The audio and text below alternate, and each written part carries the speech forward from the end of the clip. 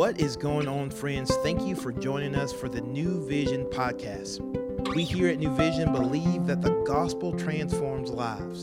So we're going to take an opportunity to open up God's word and see what he has to say so that we can take the best next step to become more like Jesus.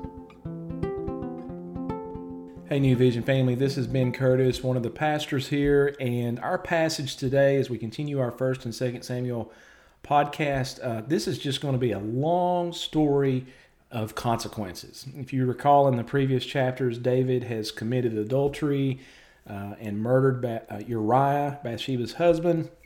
Then he ultimately is called to repent by the prophet Nathan, and David does. He responds. His heart is always responsive toward God and his word, and so God forgives him and cleanses him of his sin.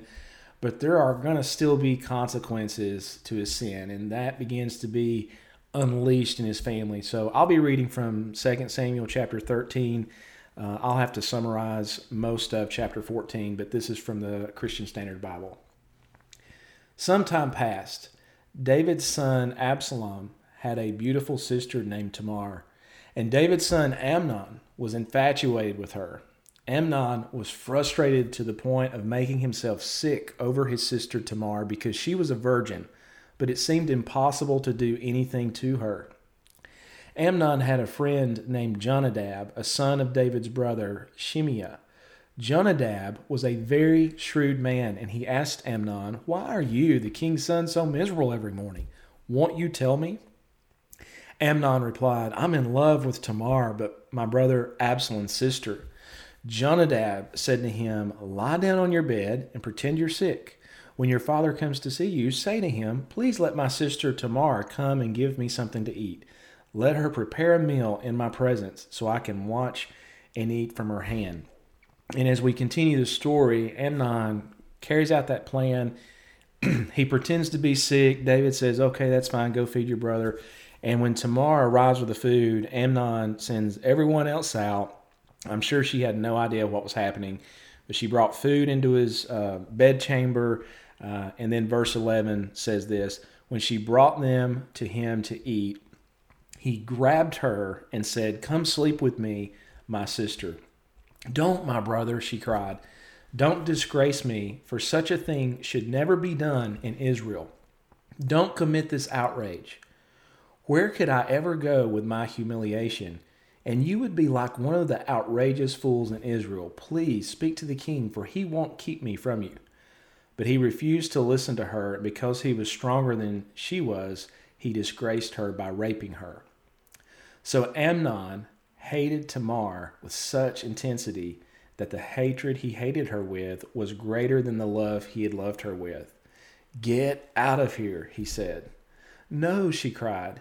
"Sending me away is much worse than the great wrong you've already done to me." But he refused to listen to her. Instead, he called to the servant who waited on him, "Get this away from me. Throw her out and bolt the door behind her." Amnon's servant threw her out and bolted the door behind her. Now Tamar was wearing a long-sleeved robe, because this is what the king's virgin daughters wore. Tamar put ashes on her head and tore the long-sleeved robe she was wearing. She put her hand on her head and went away, crying out. Her brother Absalom said to her, "Has your brother Amnon been with you?" "Be quiet for now, my sister. He is your brother. Don't take this thing to heart." So Tamar lived as a desolate woman in the house of her brother Absalom.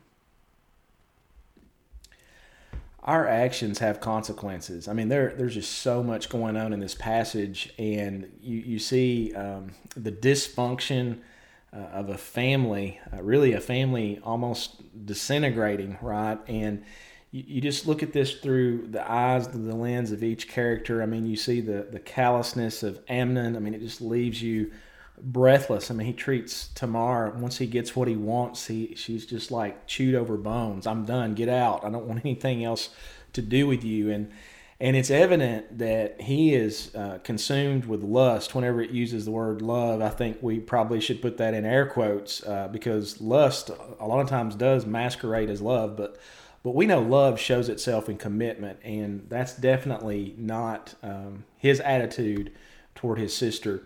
And so, you look at the destruction and the devastation that his sin brought on her. And can Amnon be forgiven? Absolutely. That's the gospel. But think about Tamar's life. We're talking about a human being made in the image of God. And then, so you see it through her eyes, and she was just completely destroyed. And then even David, what did David do? I didn't read this, but let me read it to you now. Verse 21 tells us when King David heard about all of these things, he was furious. So he was furious, but that's it. Isn't that incredible? I mean, he's mad, but he doesn't do anything.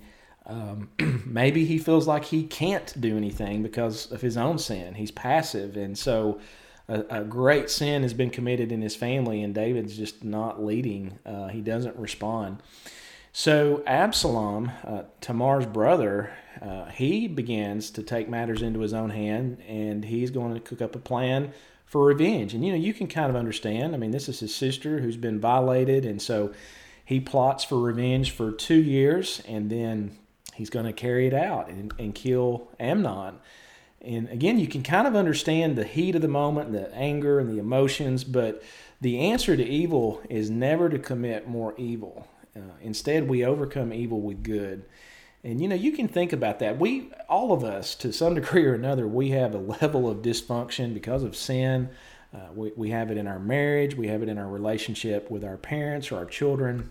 And sometimes, we just kind of get on this cycle of just kind of biting one another and stabbing one another. And, where does it end in marriages where couples are just going at one another and not getting along, and just day after day and week after week and year after year, or siblings doing that? And so there's resentment and there's anger and there's unforgiveness. So where does all that end? And we have an answer, don't we? It ends at the cross. It ends with forgiveness. We have to let go and we have to reconcile. That's where it ends. But Absalom turns toward evil instead, and he murders his brother.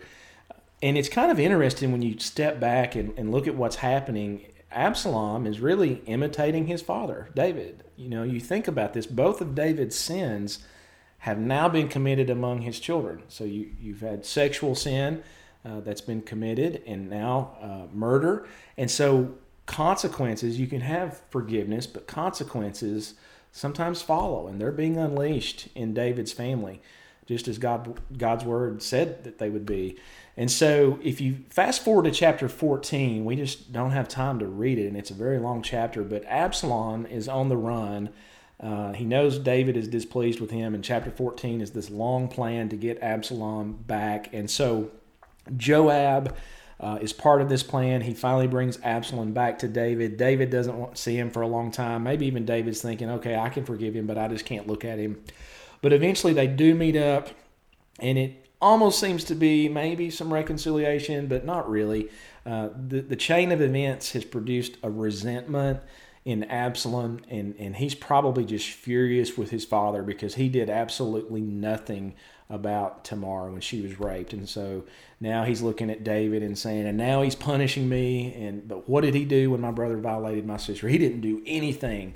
And in the next chapter, I don't want to really get into this, but chapter 15, Amnon has a plan to become king because he thinks he would do a better job. So he's planning to murder his own father and replace him. Now, as I step back, as I just pull back from this whole story and everything that's happening, when you look at this from the beginning of chapter 13 and then you take into consideration chapter 14, one thing is noticeably absent from this story.